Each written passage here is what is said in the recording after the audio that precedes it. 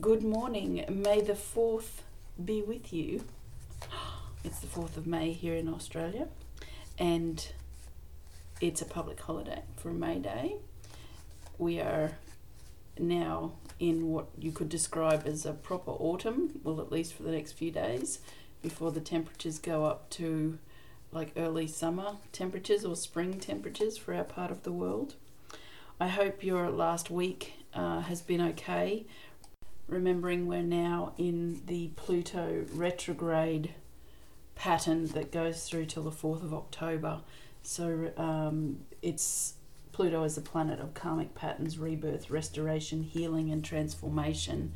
And given what we're also living as part of the pandemic, it's quite an interesting state of affairs and one of those years that we will never forget.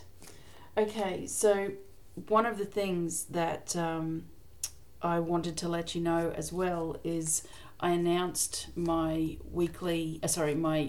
yearly coaching program, and it will begin on the 20th of May, and it is essentially specifically aligned with this Pluto retrograde, because what it's going to give us the opportunity to heal over the next 5 months are our deepest and darkest repressed and unvoiced fears.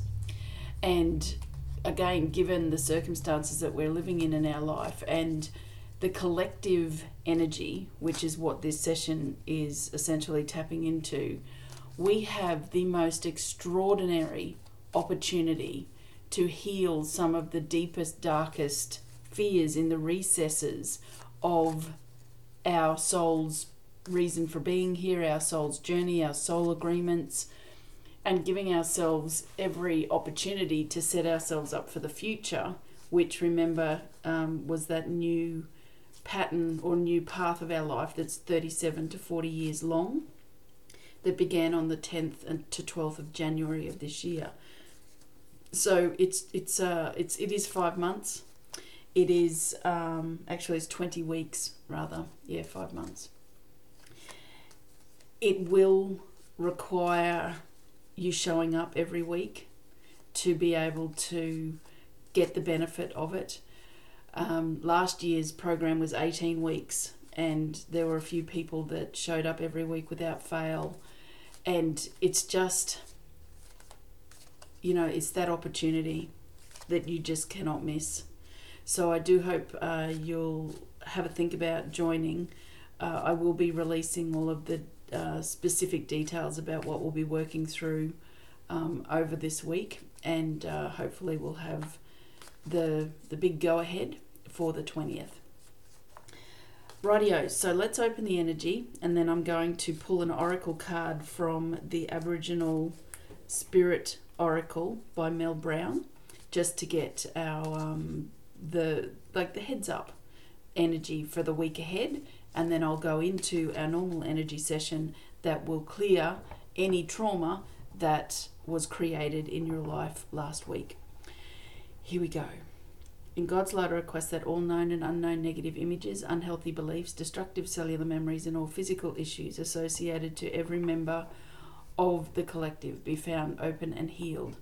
I ask that the information be provided in a clear and concise manner that's easy to understand, and I'm specifically shown everything that was created in the collective last week that needs to be brought to the surface to sweep away for all of eternity. Thank you for making today's session 100 times stronger than normal. Alrighty, so shuffling the cards here, let's turn over the top one. Stillness.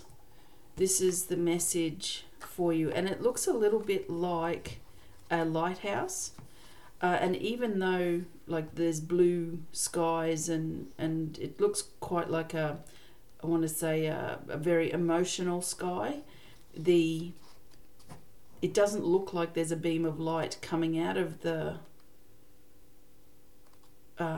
lighthouse, but there is a light in the sky as well.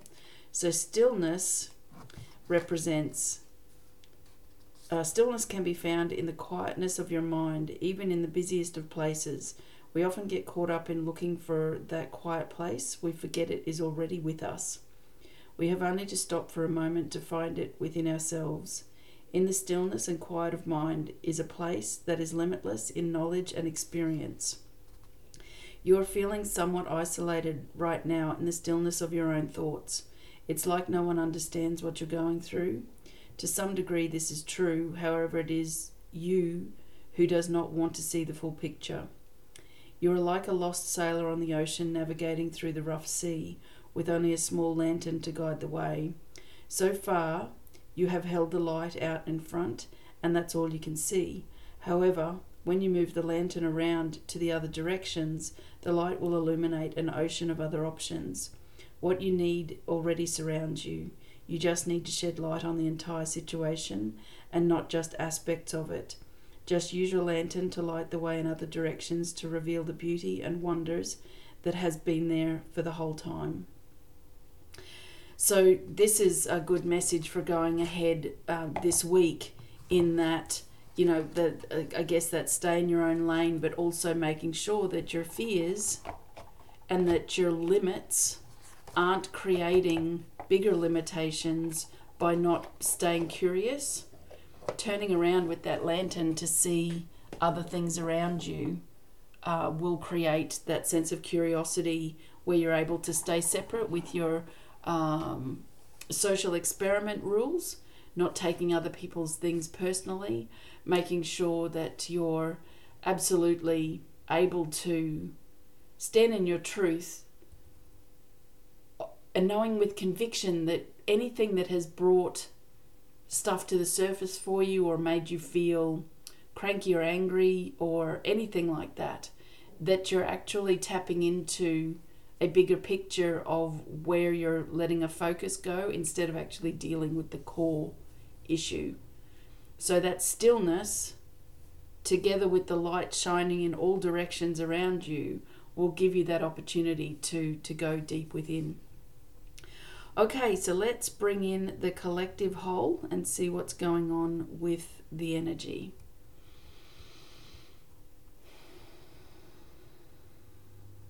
Right.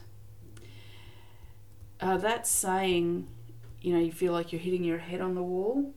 Well, as you've walked in, your head is in the shape of a hammer, and you're just walking along going whack, whack, and you've been very kind to yourself. You're not, or to kind to others.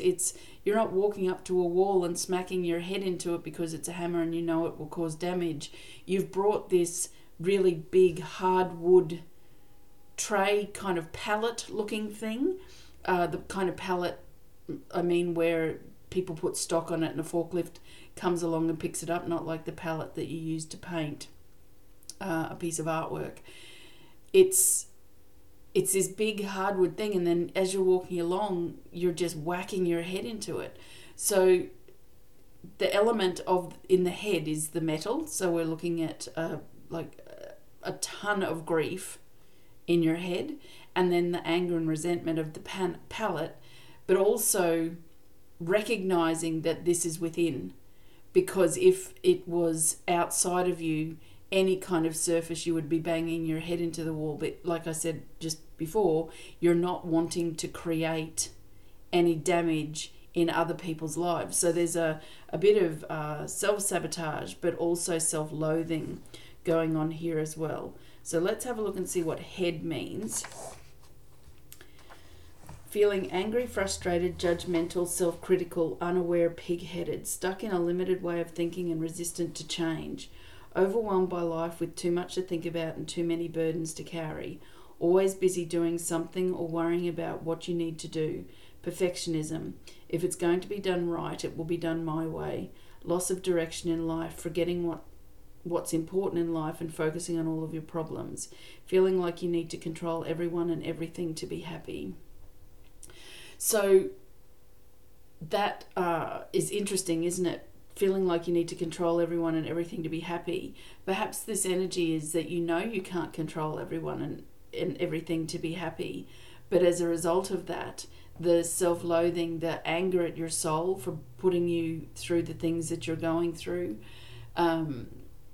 the grief element is very, very strong in the collective in this first part of this year. With the pandemic, it's kind of like running rivers through everybody's soul experience, because it's also giving you that opportunity to purge the energy that exists in your DNA from the people that came before you. And then I think one of the elements that's showing up a lot this week, and it started to come into my awareness over the weekend, the sadness, the grief associated to the worst of humanity, and how the realizations of how corporations have behaved, how the mega rich are showing up, the secret societies, the agendas behind different aspects of the world, how the governments are having to own up to the fact of how ill prepared they were for something like this.